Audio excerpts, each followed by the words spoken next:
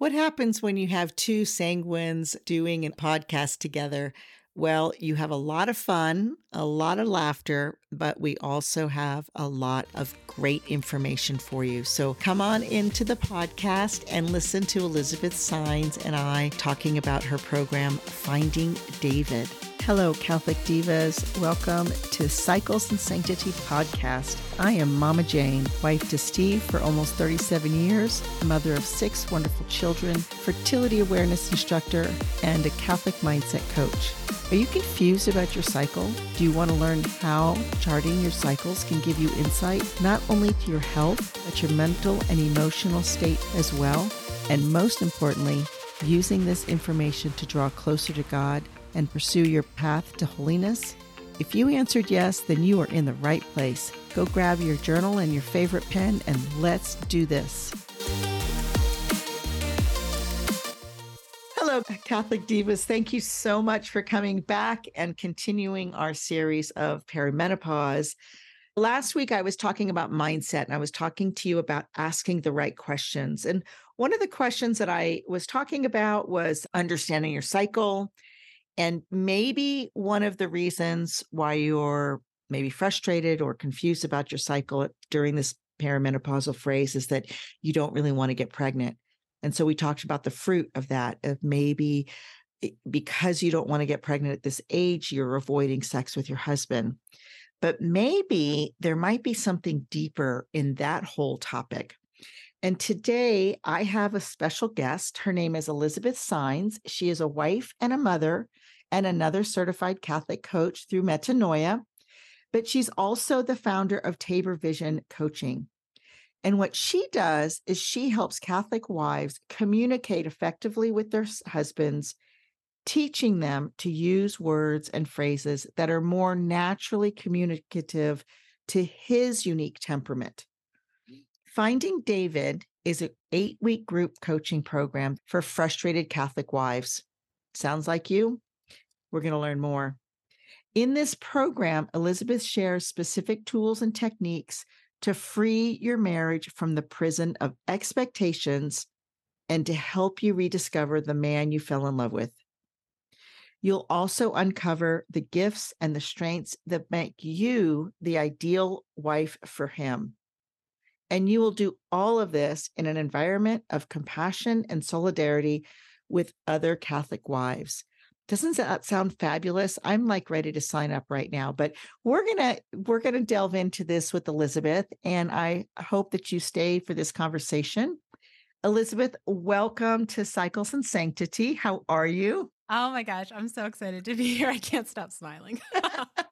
It's so fun. Oh, fabulous. So real quickly, one of the things I want to share with you is as a coach, we're on a lot of Zoom calls together and things like that. And we have been discovering as coaches, like, where do we fit, right? Like, what is our unique design and who are we called to serve? And one of the things that I want to acknowledge you that helped me is that you said that as a sanguine, we don't really like to focus on pain. We want to do the fun stuff. Yes. And it seemed like that was like your aha moment of why you created this program. Yeah. We've been doing this series, and really the revelation for me when I was going through perimenopause was that thought, I'm a mess. And everywhere I looked, I just saw a messy life. And I was in such despair and no hope, and I didn't know how to fix it. And part of it was my marriage. And by the time you're in perimenopause, depending on when you got married, I was 23. I don't remember. Somewhere, we've been married 37 years, somewhere in my early 20s, like within a couple of years after graduating college. And my brother used to tell this joke. Why did the idiot keep hitting his head on the wall? Because it felt so good when he stopped. And I mean, but that's kind of like what we feel like at this time, like I've been doing this, I've been doing that. And yet you've discovered something really fantastic. So I want to give you the stick and I want you to tell us, like, how did you discover this? And like, what was the aha moment and what are the results? Oh man. Well, I think initially what this stemmed from was my husband and I are both sanguine, and we really value friendship and playfulness. And that's just been a staple of our whole relationship since we started. We were friends first, and then we started dating. And our dating was just so much fun. And we used to laugh about how, well, we spent 4 hours together. We still like each other. We must be doing okay. We spent 9 hours together. We're still doing okay. And it got to the point where we were realizing that a lot of older couples were looking at us sort of cynically. And they were telling us, wait till you've been married a year. Wait till you've been married 4 years. Wait till you've been married 10 years. No matter what stage we got to, they always warned us that there was a stage coming that was going to get really heavy and hard and dark. And we just passed our 10th anniversary. And I remember we would tease each other all that last year, going like, 10 years, I'm going to stop loving you at 10 years because everybody told me I would, and it was just this threat hanging over us. And we were like, we don't want to get there. We don't want to feel like that. And then in the midst of that, we started learning, we got into Metanoia Catholic and coaching, and we started learning all of these things about our temperaments, about our strengths. We both took strength finders. And what we learned about each other was that we actually have the exact same temperament. We're both sanguine melancholic. We have 6 of the same top 10 strengths in Clifton Strengths. Most of the assessments that we take are like spot on. We have very similar results. And we realized, oh my gosh, maybe that's why a lot of this is easier for us, is because we were sort of set up to understand each other in a way that a lot of other couples maybe don't have. And I started to observe the couples around me, and I recognized that there were certain temperaments that just naturally struggle more together. So it doesn't mean they don't love each other, and it doesn't mean that their relationship isn't a good relationship, but that they just naturally are disinclined to the way the other person thinks and acts. I particularly find myself coaching choleric wives on their phlegmatic husbands. Like, that is a big pain point, because these choleric women are so driven and so focused, and they have big ideas and they know how to go get them. And their phlegmatic husband is like, meh, I'm good. Nothing needs to change. Status quo is fine. And she's like, what? Like, the status quo is never fine. And so it led me to this place of being like, you know what I want to do? I want to help women either discover for the first time or rediscover their husbands, because dating is this, there's almost no skin in the game. Like, you're just having fun and you're just playing and getting to know each other. But then you get married and the stakes go really high, really fast. And if you either let life distract you from the original vision, or maybe you never even understood completely at the beginning exactly, because a lot of the time, choleric women, for instance, they loved dating because they were in charge and he rolled with the punches and it was easy. But you get married and you have babies and you need him to show up in a bigger way because you have babies and more responsibilities. And he's not showing up because he's used to you taking control and being the heavy hitter in the relationship. And you feel alone and you feel abandoned and you feel like, wait a minute, why am I stuck doing all this by myself? This is your job. You're supposed to come with me. But that was never the role he played in your relationship when you were dating. And he doesn't know how to switch that on now. So anyways, it was just this realization of there's so much good and there's so much potential, dare I say, in every marriage. That is, especially the sacramental Catholic marriages where you are getting sacramental grace from just being married to this person. There's so much potential for you to be a powerhouse of a couple. But sometimes life gets in the way and we start to pile on those expectations and those beliefs about what marriage was supposed to look like, and our judgments, even looking back to what our parents were like and whether we wanted to be like them or we didn't want to be like them. There's judgments and expectations there. And so for me, I actually was reading a book. Oh goodness, I think it was a business book. 10 times is easier than 2 times. And at the very beginning of the book, he uses this quote from, it's actually a fictitious story, but he uses this quote from Michelangelo, where the Holy Father saw the David and said, how did you create something so amazing? And Michelangelo's response was, that's easy. I just eliminated anything that wasn't David. Right. And so Right. I like to have that image of our husbands are sort of this, over the years of marriage, we've created this block of marble around our husbands, and we lost him, but he's still in there and he's amazing and he's strong and he's kind of hot, and he's in there, and we have to chip away all that marble and get back to him. And that marble is everything from our beliefs and expectations and judgments about him to our own saboteurs, our own struggles, our own weaknesses, our own beliefs about ourselves and our worthiness. And as you chip at that, you start to rediscover this amazing guy and all of the potential of your marriage. Oh, that is so good. So good. So good. So I have to share with you a story about the temperaments and how it really revolutionized our marriage. I'm going to say this out loud. My husband has not taken the temperament assessment. If he ever does, that will be really exciting. But I had always thought of him as melancholic because when we started studying the temperaments and in the Metanoia Catholic podcast, they talk about the Walt Disney kind of Yeah. caricatures, right? And when they said Eeyore, I just started laughing because we have said that my husband is an Eeyore, like Mhm. whatever the worst case scenario, he always goes to there, right? But what I discovered when I started looking at the temperaments more deeper, I realized that he probably has phlegmatic actually higher. And one of the things we talk about are fulfillment stories and looking back at the breadcrumbs of God's holy will, right? Yeah. When my husband and I first started dating, I was in a job. I was in the military. I was a second lieutenant, which is like right out of the gate, but I was in a captain slot. I was in division staff. I was just way over my head. This is not something I should be doing as a young 22-year-old. This Mhm. is just not a position. And I was so emotional. And I would come home, we would go out, and I would just cry on his shoulders. And the thing I tell my kids, like, wasn't taught how to date, wasn't taught what to look for in a guy, Sure. but what he gave me was safety and security. Oh, I love that. And it was in the spring, and then I didn't know how to do my taxes. I was freaking out. He calmly helped me with my taxes. Yeah. For my birthday, he gave me a vacuum because it's so funny. This is just so funny. I have to share this story. So we were dating, and I had to go to this training for a week, and I just hadn't had a chance to clean out my stuff. And I thought, oh my goodness, the milk is going to go sour. I don't remember how it was. I think he met me in the morning. But yeah. And so I gave him my key. I was like, would you just clean out my refrigerator? Because otherwise, I don't really want to come home to stinky sour milk. Yeah. Well, I came home and he had a vacuum because he had known that it was my birthday during that time. And he had a little note and said, I cleaned your apartment, but I didn't see a vacuum. So here's a vacuum.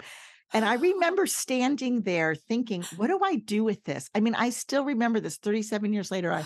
I remember standing at the apartment thinking, what do I do with this? Like, should I be insulted? What do I do with this? And then the thought came to me, okay, he's never going to give me the pearls or the romantic stuff, but he's going to give me some practical stuff. Yeah. And that has actually been a joke for us for the 37 years. It's that phrase from, I think it's called Robots, see a need, fill a need. Yeah. That is Yeah. completely him. He Yeah. sees what you need and then he does it for you, or he Wow. gets my car washed and Yeah. things like that. Yeah. So fast forward, one of the other things that we've said about him before we knew about temperaments was he's like our grounding rod. Mm. And we joke because the bigger the emergency, the calmer he is. Mhm. So Mhm. when my sister was in a coma in 96 and everybody was coming into town, he was going back and forth and picking people up depending on what their flights were. And everyone said, wow, Steve is the calm one. And he's the behind the scenes. He wasn't the one that was crying. I love that. And so when I looked at the phlegmatic conditions, I realized that is his gift to bring harmony and peace. Mhm. And this summer, we went up to Wisconsin. He's from Wisconsin. We hadn't seen his family in 20 years, and his younger sisters were having a birthday, twins. Well, for whatever reason, they had this family situation. 7 years they had not been talking to each other because of this event. And one of the other sisters called him and said, you really need to come up. I've been trying to do stuff. I don't know what to do, but you're the big brother. And of course, we were getting our son ready for college and Yeah. he didn't really want to. And I said, you need to go because this is your gift. And Mm. when I poured into him and he said to me, well, I don't really know what to say. And I said, you don't have to say anything. It's your being. It was like this light. It was so amazing. And Elizabeth, I have to tell you, it was such a gift for us because as we were going, we're kind of entering into this empty nesting stage, right? Our son just graduated. He's going to go off to college. He's the last one. How are we going to relate? And it was such a beautiful trip. He made all the plans. I just let him, I'm like, You do it. It's your family. You do it. We had our own car. So we went and visited people. And then we had our own time in the car. And we did a couple of things by ourselves that he wanted to do, like go visit his grandparents' grave.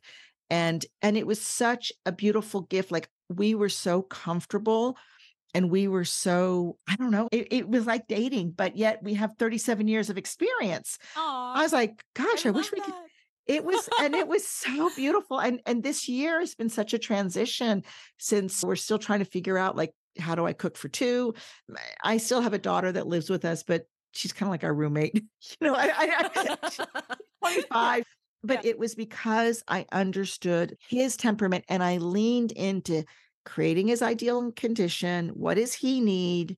And pouring in because as a sanguine, I know that also my love language is words of affirmation. And so I Mhm. really studied his contributions and just reaffirmed. And he did, he thrived. And it was so beautiful, this reunion, because the sister, the one, she really wasn't going to go. I mean, we went and spent the night with her and she shared with him, but she showed up.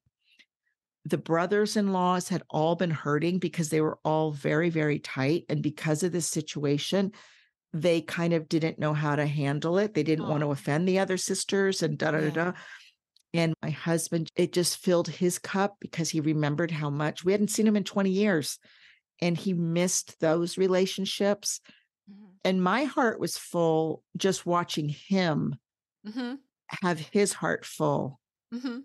And that, like, that's what you want, right? Like, Yeah. Yeah. Oh, I love it. I love it because it's so counterintuitive that you think you need to fight for what you need in your marriage and you need to be hardcore about it. And maybe we fall into that nagging or complaining or even withdrawing or feeling neglected.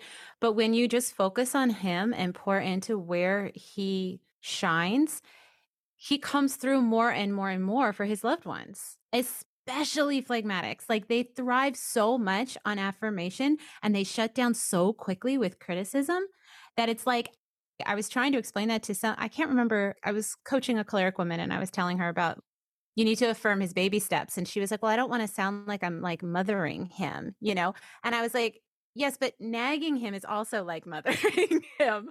So let's just do the positive version. Like, let's there's just the try it, see what sanguine. happens. Let's stay in Just see what positive. happens.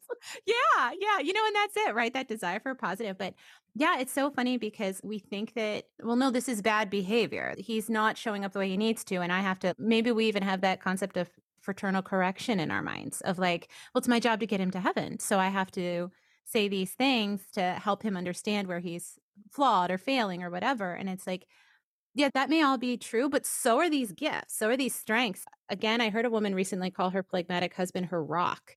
And I was Mhm. like, what? That's like the perfect description. Yes. Like that they are Yes. just there and they are dependable and Yeah. predictable and strong and sturdy and they are the strong silent type. Like they're just there for you. Mhm. And it's so easy to overlook them, but then really like in the storm of life, who do you want to cling to? Yeah. Yeah, exactly. And it's interesting because I even share with my kids looking back, we were young. He was 26, I was 23 when we got married, and we didn't know all this stuff, right? Yeah. Yeah. And we were not living in our strengths. So the dark side of that aspect of it is that because they bring peace, phlegmatics, they Mhm. also just tend to not like conflict, and so they Right. hide. Right. And I am sanguine choleric, but Mhm. because of my family of origin and also just because of being in the military, the choleric side would come out. And I know that when it's funny, I know when I'm kind of off kiltered, people start calling me General Jane instead of Mama Jane because I become very demanding. I'm like, we got to Uh-huh. do this, we got to do that, very Uh-huh. choleric and everything. Uh-huh. And he will hide. And I Yeah. used to say he's an ostrich, but yet we've just kind of stumbled along. And the grace that we have had is being in a sacramental marriage and Yeah. just understanding that God's faithfulness, that we have to cling to the Yeah. faithfulness. Like a marriage counselor told us one time, when you get married, you've got to remember that there is no exit door anymore. Mm. If Yeah. you understand that you are in a room together with no door, then you're going to figure it out. And that was one of the Yeah. best I think that was the best visual for us to realize, why are we thinking that there is an out? Yeah. Unfortunately, I have to admit that there were times in my young marriage, I'm just going to leave him. I'm just going to leave. That was always like that thought. Mhm. And when this marriage counselor said that to us, that thought was no longer there. It was like, no, Mhm. there's no leaving. Mhm. And even with my husband, there was one time in our marriage, we went through a very, very, very horrible time. And he packed up his bag and he's like, I'm Mhm. leaving. And praise God, this is how God works. We live about a mile away from a Catholic church. So either way, however you go, you have to end up at this stop sign. And I literally was just like crying, like my whole life is destroyed. Yeah. And I was like, all right, Lord, well, that's all I have. That's all I Mhm. have. And about 20 minutes later, he came back in the door and he looked at me and he said, if one of us leave this house, our hearts will be hardened. We have to Mm. fight it together. And that was a grace filled moment that literally I was able to say, I am so sorry for what I did in this situation. And he was able to say, I am so sorry to put you through this. Mhm. Before that situation, we were, no, it was your fault. No, if you hadn't done Right. this, no, if, Right. and that's what happens, right? Right. Is like, if you Right. would just change, Right. then everything would be fine. No, you Right. got to change. It's Right. like letting go of that rope and saying, I'm so sorry. I'm so sorry I did Mhm. this. Yeah. And I think that was the moment when like I said, I've been talking about this whole perimenopause. The beauty of perimenopause is, yeah, things start to like kind of unravel. Mhm. Your cycle's getting longer. Maybe your actual menstruation is getting heavier. Maybe like you're freaking out. You don't know whether it's ended because am I done? Am I not done? Right. Right. You're you're not being able to lose the weight that you used to. You're feeling frumpy. I mean, all of these things. And then you look at your marriage, and isn't that where the enemy wants to attack us? And so then 100%. all of these thoughts just go into everything wrong with our marriage. Absolutely. Absolutely. It makes me think of when I first got engaged, I was trying to explain to my dad how perfect Albert was. And I was telling him, "We've never had a fight, Dad. We don't even fight." And my dad's response was, and I value this so much. He said, "Elizabeth, when you do, Albert is not a monster." And I was like, "Well, duh, of course, I know that." And he goes, "No, no, no. I know you, and I know how dramatic you are. When you fight, Albert is not a monster." And I carry that thought because I'm like, it's so true. As soon as you argue with someone, you turn them into the villain, right? They're the Mm, villain, and I'm the victim, or I'm the damsel in distress, or I'm the hero, whatever. But I'm justified in my stance, or at least I'm more right than the other person is. And it's my job to defend myself. And one of the things that Albert incorporated into our marriage that has been so powerful is a lot of the time when we're disagreeing, he's holding my hand or he has his hand on my arm or on my leg. And it creates this experience of now we're in a football huddle trying to figure out how to win the game against the enemy versus it's us versus each other. He good. creates this experience of connection where it's like, it's me and you figuring this out so we can win against the devil. It is not me versus you. Yeah, and that was that moment that we Yeah. had. That was absolutely that moment. Like when Yeah. my husband got to the church and he looked up and he goes, "What in the heck am I doing? I cannot leave." And that's when he came back. But that was a grace-filled moment, Yeah, you know? and it's almost worth it to have the fallout at the beginning to get that moment, because that's such clarity and such Mhm. mercy and such grace in your marriage of, like, Mhm. this aha moment that you wouldn't have had without the conflict. Like, I Mm. read a book by I think it was Dr. Popchak wrote a book called The Exceptional 7%, I Mm. think, Mhm. and he has this moment where he says that couples who are really good at marriage actually look forward to conflict because they know that there's deeper understanding and connection on the other side, and Going isn't into the that cool? fire. Going into the fire. Yes! Yes, like, you're gonna be refined after this, but your marriage is gonna be Yes. so much better, so much stronger, so much more beautiful, Mhm. and I think that's something that we miss. We think conflict is bad. Most of our temperaments think conflict is bad. Well, that's Um what society tells us Right. because the world teaches us to avoid pain at all costs. Right. I mean, look at the whole world.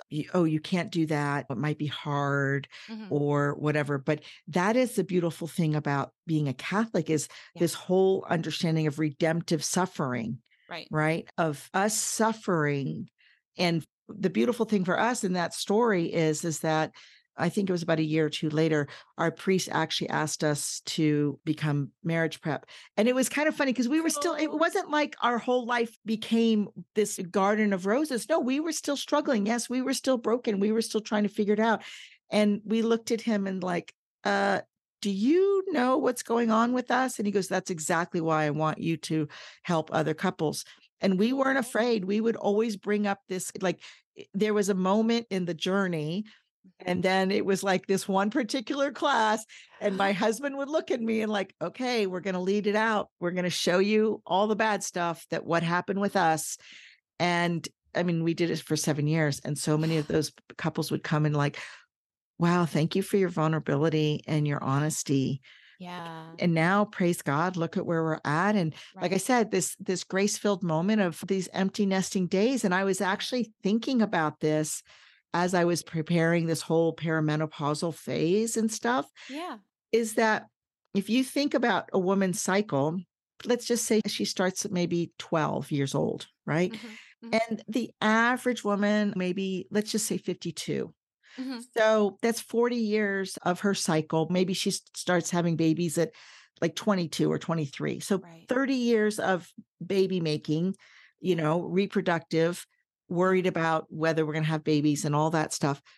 But after like 50, 52, the average age of dying is 82. You Yeah. have 30 whole more years of your life without having to worry about having the conversation about, are we open to life or are we not? Because it's just not even on the table anymore. Right. Right. That Right. train's gone.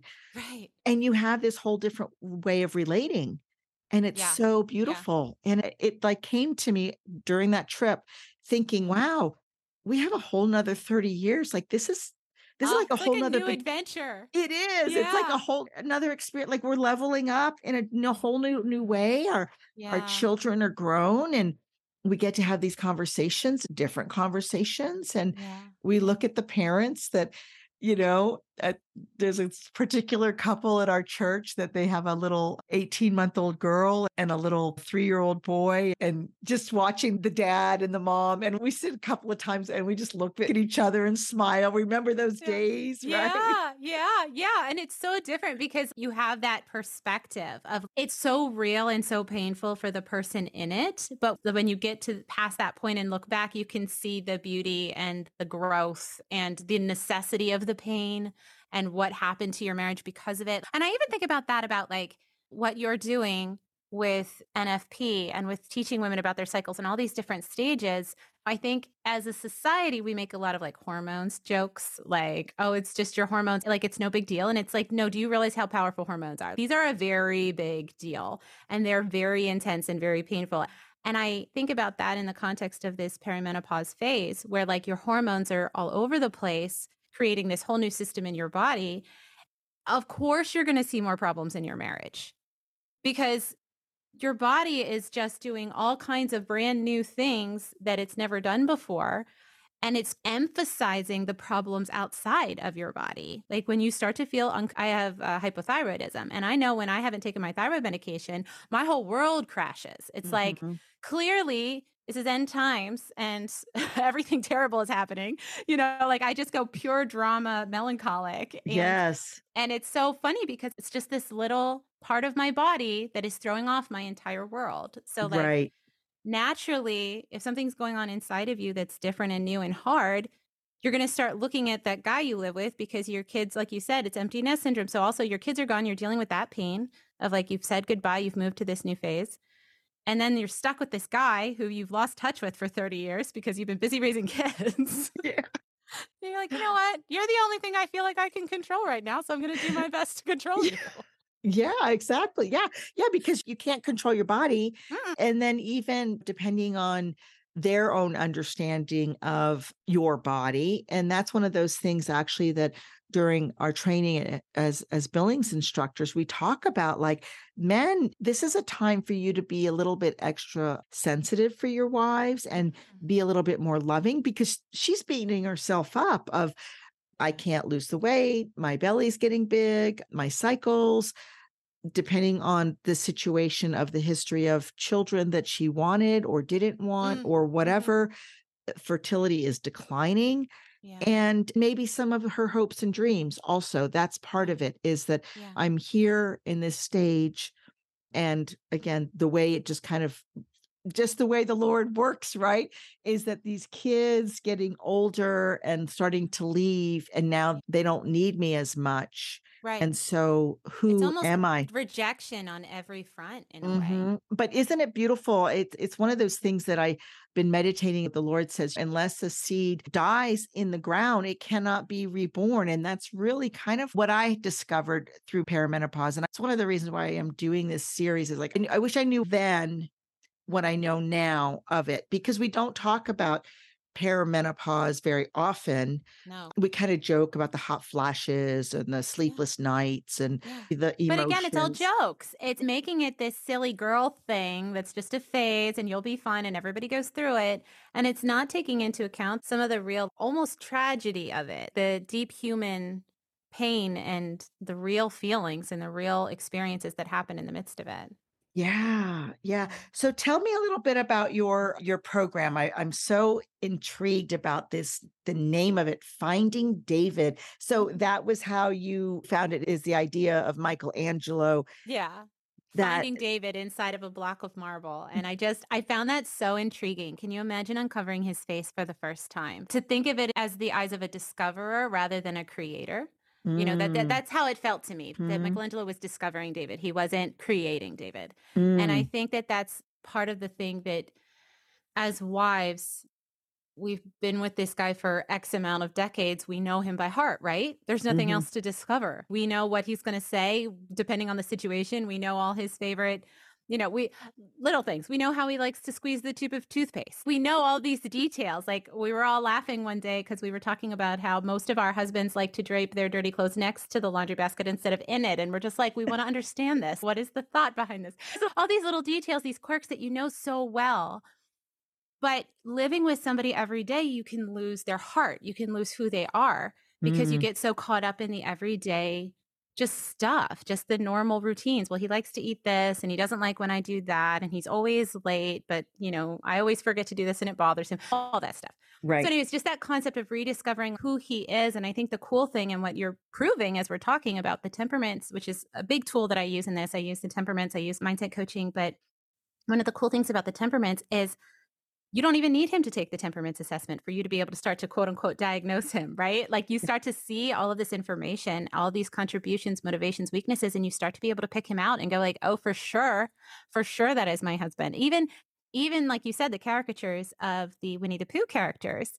The first time that I did a workshop for wives, I called it the Wise and Innocent Wives Workshop because I wanted to take that scripture verse, be as wise as serpents and innocent as doves, right? Like Mm, let's pull out how to motivate our husbands by actually using words that he feels motivated by. He doesn't feel motivated by necessarily the words we would use, but right. there are specific words for specific temperaments that work really well. For instance, with the phlegmatic, I love the concept of seeing how would you make this process easier? Because they're so Mm, good at that. They're so good at simplifying mhm. versus talking to your sanguine husband. You might be like, how are we going to make this fun? How can we make this a game? Kind of make it playful. Yes.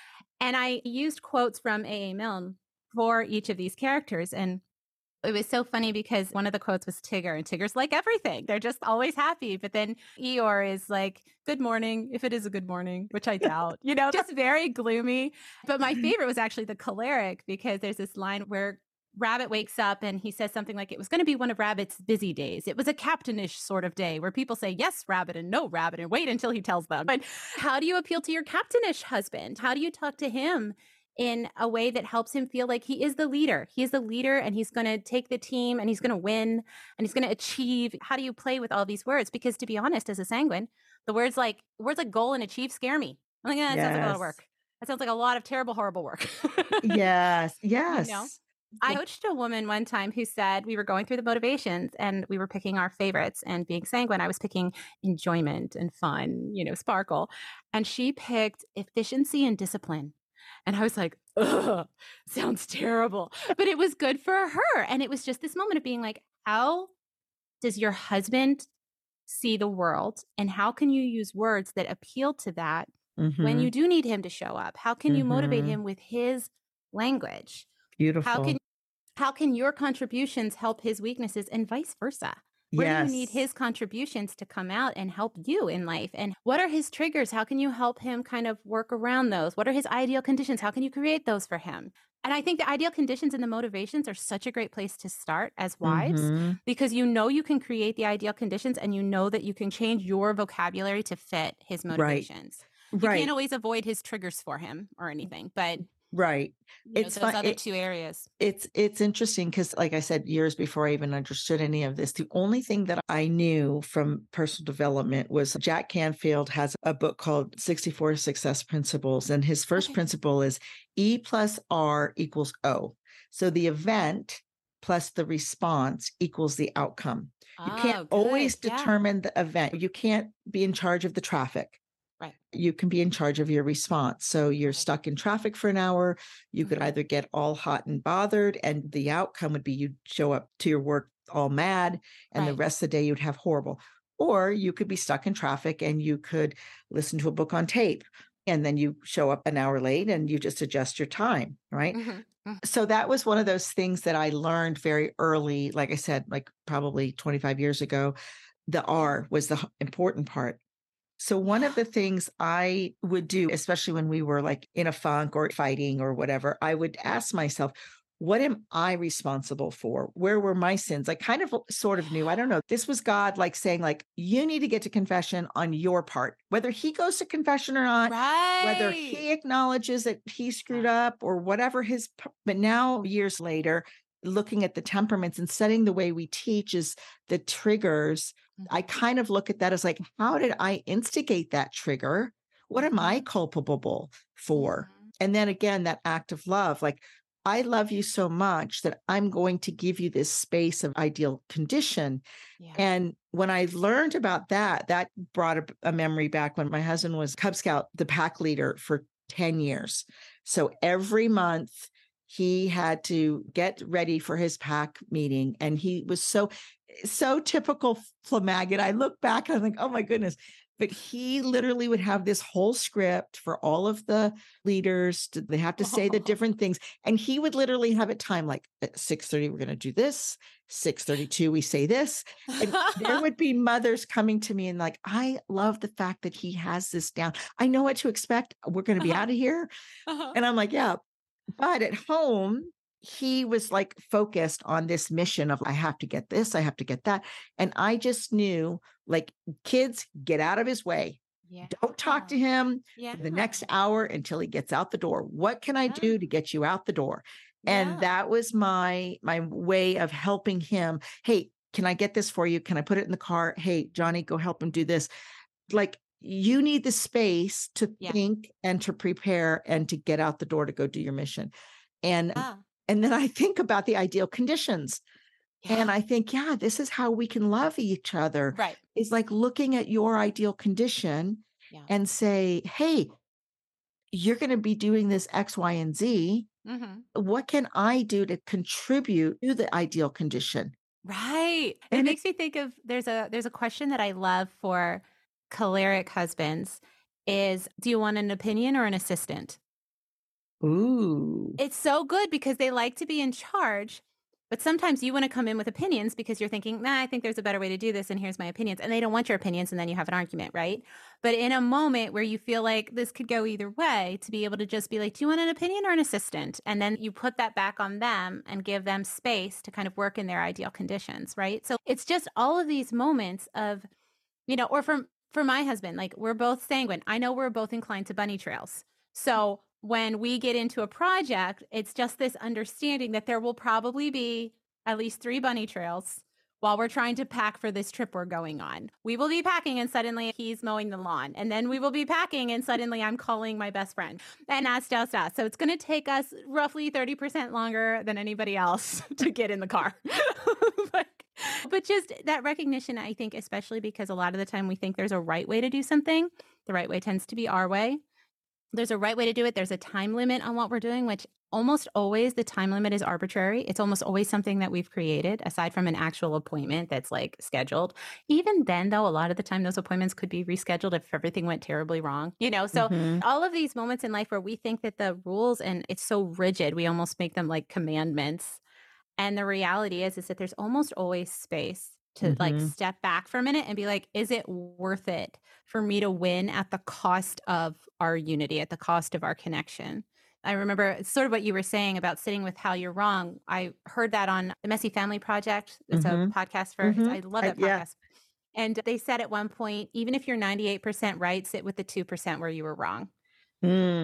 And Mm-hmm. it's so good because it's like, okay, maybe I was 100, like almost 100% right, but my tone was terrible. Right. Like, Mm-hmm. no one Mm-hmm. would want to agree with somebody who used that tone. Yes, that is so, oh my goodness, that is just so beautiful. Yeah. And it's interesting because again, in this whole perimenopausal phase series, like it really started off with this idea that Father Scalia had talked about, which it was just so beautiful. I had never really considered it. It's the feeding of the 5,000, right? Mhm, mhm, And 2 fish and 5 loaves. mhm. But then at the end, our Lord says, gather the fragments so that nothing will be wasted. And there were 12 basketfuls, right?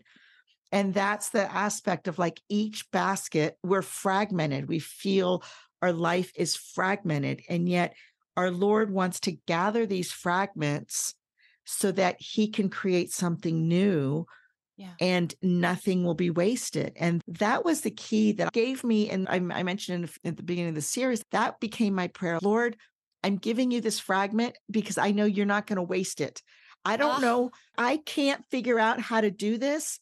I've been beating my head on the wall, but you're not going to waste it. And the whole temperament thing, it has been an answer to my prayer, 15, 16 years ago. I don't know how we're going to fix this aspect of this, but I'm giving it to you. And now he's like, okay, his time, right? St. Peter says a day is like 1,000 years. 1,000 years is like a day to the Lord. And that's, you talked about time and appointments and our manuals. Like we have to get this right because, oh my goodness, my children, I've got to get everything done for them because they're going to go off to college, or I've got to mhm, get this right. Our marriage needs to look this way. mhm, mhm. And I just laugh. I don't know. I'm just at this point in my life. You know what? God has a plan and Yeah. his Yeah. ways are not our ways. His thoughts are not our thoughts. Yeah. Yeah. There's that quote from Love and Responsibility by JP too, where he talks about how love never is, it's always becoming. Ooh, Yeah. yes, It's so yes. good because it's like, I think that's it. Like, we get married thinking I'm going to have this figured out in the first 5 years, and then I'm just going to sort of like set cruise control, and we're just going to like go for the next however many 30, 40, 50 years that we get to live. And there's always a new stage. And I think I found that very frustrating when I realized it was that like you're so used to being in that awkward I'm learning phase as a child and then through high school and then you start to get to be kind of like the big man on campus senior year of high school and then you go to college and suddenly you're a freshman again and it's like starting all over and you think, well, after this I'm going to be a real adult, and then you get your first job and you're just the baby again, and then you get married and you think, well, now I'm good. I know my mom always had it together, my dad always knew what was going on, it's going to be fine. And then you realize every phase of marriage, there's new things to learn. Once you figure out one summit, you have another one ahead of you. And you Mm-hmm. can look at that and be frustrated and feel like, no, I want to just be on cruise control. Or you can look at it as like, this is going to be so cool. I can't wait to see the view at the top. Like, because every time I get to see that view, it's better and better and better, you Right. know? Yeah. And then also the thing I love about the journal that we have is that exercise one is the success from yesterday. So Yes. seeing where we came from. And while there's that danger of the glory days, and like, oh, back Yeah. when I was whatever, and I Mhm. will have a tendency to do that sometimes. But Mhm. part of it is just looking back and appreciating where we've come from Mhm. and acknowledging the fact that God was with us in everything. Mhm. God was with us in everything, and even the mess, even the brokenness, Mhm. even in our perimenopausal phases, even of our frustrations with our husbands, thinking that they don't know us, they don't understand us, they don't know what we're going through, right? With Which our is objectively, that could probably be a circumstance. They don't because it- they're men and yes, they don't have yes, this experience in their bodies. right. So that's pretty facty. And you can Hmm. just say that. He doesn't understand is probably just a fact. Yes, But that yes, doesn't he's have a to be a male. bad thing. He's Yeah. not a female. He doesn't know what I know. He doesn't Right. experience what I'm experiencing. Yeah, we You're were joking joking. about NFP the other day. I have a podcast with my brother-in-law and my friend John, Yes, and what is the name of it? I that's Who You Gonna Call. We're a counselor, a coach, and a spiritual director, and we're trying to help people see what those three professions do and discern who they might want to call and talk to. Oh, Uh, fun. yeah, so it's super fun. It's super fun. But we were joking about NFP the other day because one of the guys was trying to talk about the different phases. And he said, I don't know, we were in phase no. And we were dying because we're like, for men, it's phase yes and phase no. Like, those are Exactly. the phases. But for women, it's this drama, right? Like of, oh, here are the phases and here's what I have to do. And here's the symptoms and here's the symbols and all the things. And like, and it's so much to carry. And I teased my husband one time early in our years of our NFP journey, we were using a method of NFP that was not working for us. It was working. We weren't getting pregnant, but it was very difficult. It was a lot of pressure on me. And so I told him because he was trying to help me and I didn't know how to ask for help because it was just all in my head and it was my body and it felt broken and I felt like I was the problem. And I remember telling him, I'm Frodo and I'm carrying the ring and you're Sam and you want to help and you can't. You just have to walk with me, okay? And carry me when I cry. That's your job. And it was like, it was the best analogy I could find because I'm like, you can't carry this burden. I can't hand it off to you. It is my body and it is what I'm going through. And of course, there's mindset work around the words burden and things like that. But just that reality of like, whatever phase of life we're in, whatever our cycle is doing or not doing, it is ours. And it is something that we personally are having this front row experience with that our husbands just aren't having because they're men. Right. Sometimes I honestly think their job is harder because Mhm. they're trying to support someone that they don't know how to support. And they're Right. trying to carry someone that they don't know how to carry all the time, Right. And I tell my husband all the time, I would much rather be the pregnant one because I would not want to be on his side of it, trying to deal with all of my hormones and my tears and my joys and my sorrows and my nausea and all the things. I'm like, you know what, buddy? You are well equipped to be the sturdy, dependable one. I would just be like, I don't know. I think I'm going to leave for a while because you're scaring me. It's so true. Oh my goodness. And it's so funny because I remember after our firstborn, you get that post-birth high, like Oh, a yeah. runner's high. And I was just on Mm-hmm. such a high. It was a very Mm-hmm. long labor. And so they had just taken the baby and well, that was great. Let's do it again. And he looked at me and he like, he patted my hand. He's like, not for a while, dear. Not for a while. He's like, I was on the other end. And and then later he said, I now know why women have the babies, because if it were up to men, the human beings would be out. And I just remember that. Oh yeah, that's true, But it's such a good analogy though, right? Like it's such a good analogy for all of those transitions in our lives because I remember realizing that pregnancy is 40 weeks and it's like that 40 days in the desert, right? It's that time of pain and penance almost as you grow this human. So I always thought of it as Lent, like it's those Yes. 40 days of Lent. And then you have the crucifixion and the resurrection. You have the complete self gift and the new life.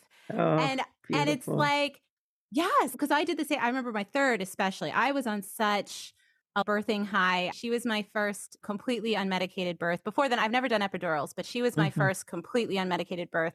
It was really hard. She was definitely my hardest. She was sunny side up. She mhm, turned at the last second, mhm. incredibly painful.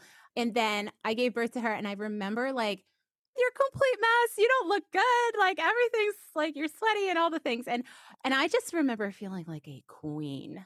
Like everyone's fussing over me and putting warm blankets on me and taking care of the baby. And I'm sitting in this wheelchair to get sent to my other room. And I was just like, yes, yes, I am the queen of the moment. And it is okay that everyone is cleaning up my mess because I was awesome.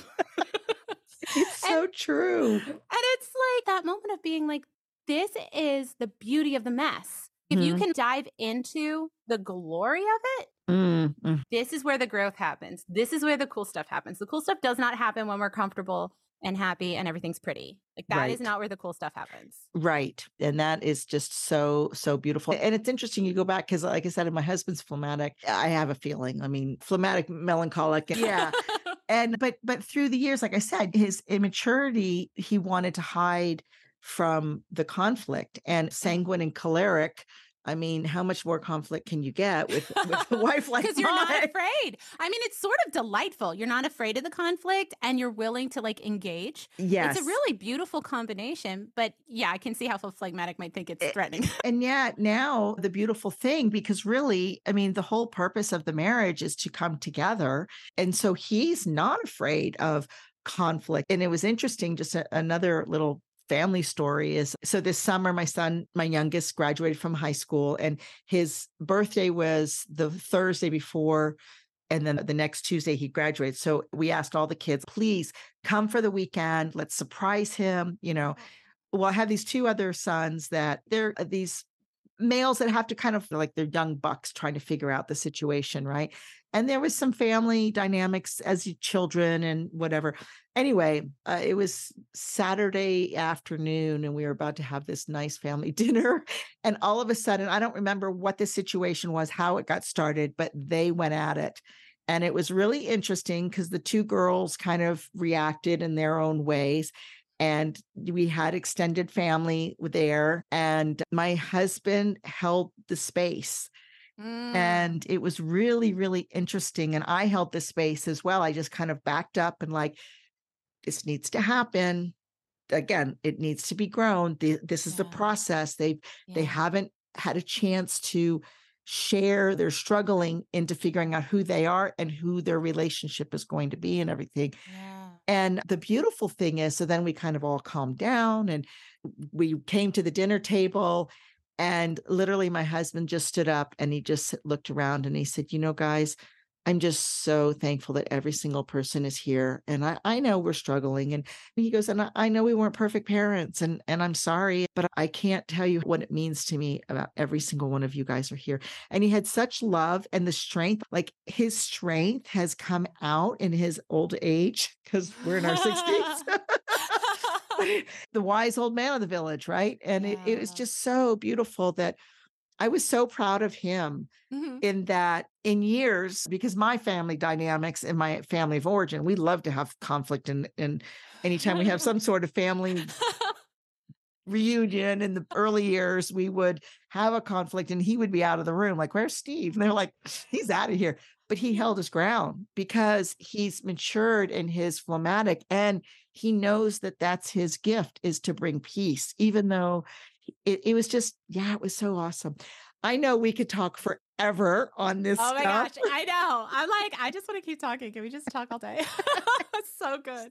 Well, you know what? I'd love to do another podcast in the spring as we talk about going into the spring of our continuum of our cycles and stuff like that. That would be really Yeah, fun. that would be so fun. I love that. I absolutely So, love that. But I'm so grateful for this conversation because honestly, I don't know a lot about perimenopause. I'm not there yet. I barely have heard the word. You just hear menopause jokes. You don't hear about these like almost stages. And mhm. I would like to know, so many of the complaints I think as women is like, why didn't anybody tell me? You get to a phase of motherhood or marriage or whatever. Why didn't anybody warn me? And I think that it's so important to have these conversations because I don't know this stuff and I want to understand it before I get there so I can start doing my mind work around it right now. Part of the thing about perimenopause is the fact that a lot of people who have been charting, they kind of know again, that whole concept of I'm just going to glide. And Sure. then all of a sudden, their cycles are longer, Yeah. their menstruation is different. They don't know what to do. They're afraid that they may get, oh my goodness, am I going to get Yeah. pregnant? I was going to say the stakes feel a lot higher because do you want to be raising a child when you're 50? Mhm. I, And that's another mindset thing, right? yeah. Yeah. Because I have a lot of friends. I mean, I was 42. We would have probably been one of those couples, except for the fact that I had literally a life situation. But I have friends who have had children in this period, and it's been a great gift because it does Yeah. keep them young, but it also is you're not a spring It's a chicken. unique So discernment. Yeah. yes, exactly. So it's a beautiful thing. So yeah, if you know of a woman that's going through these kind of cycles, hot flashes are usually like the key symptom or not being able to sleep.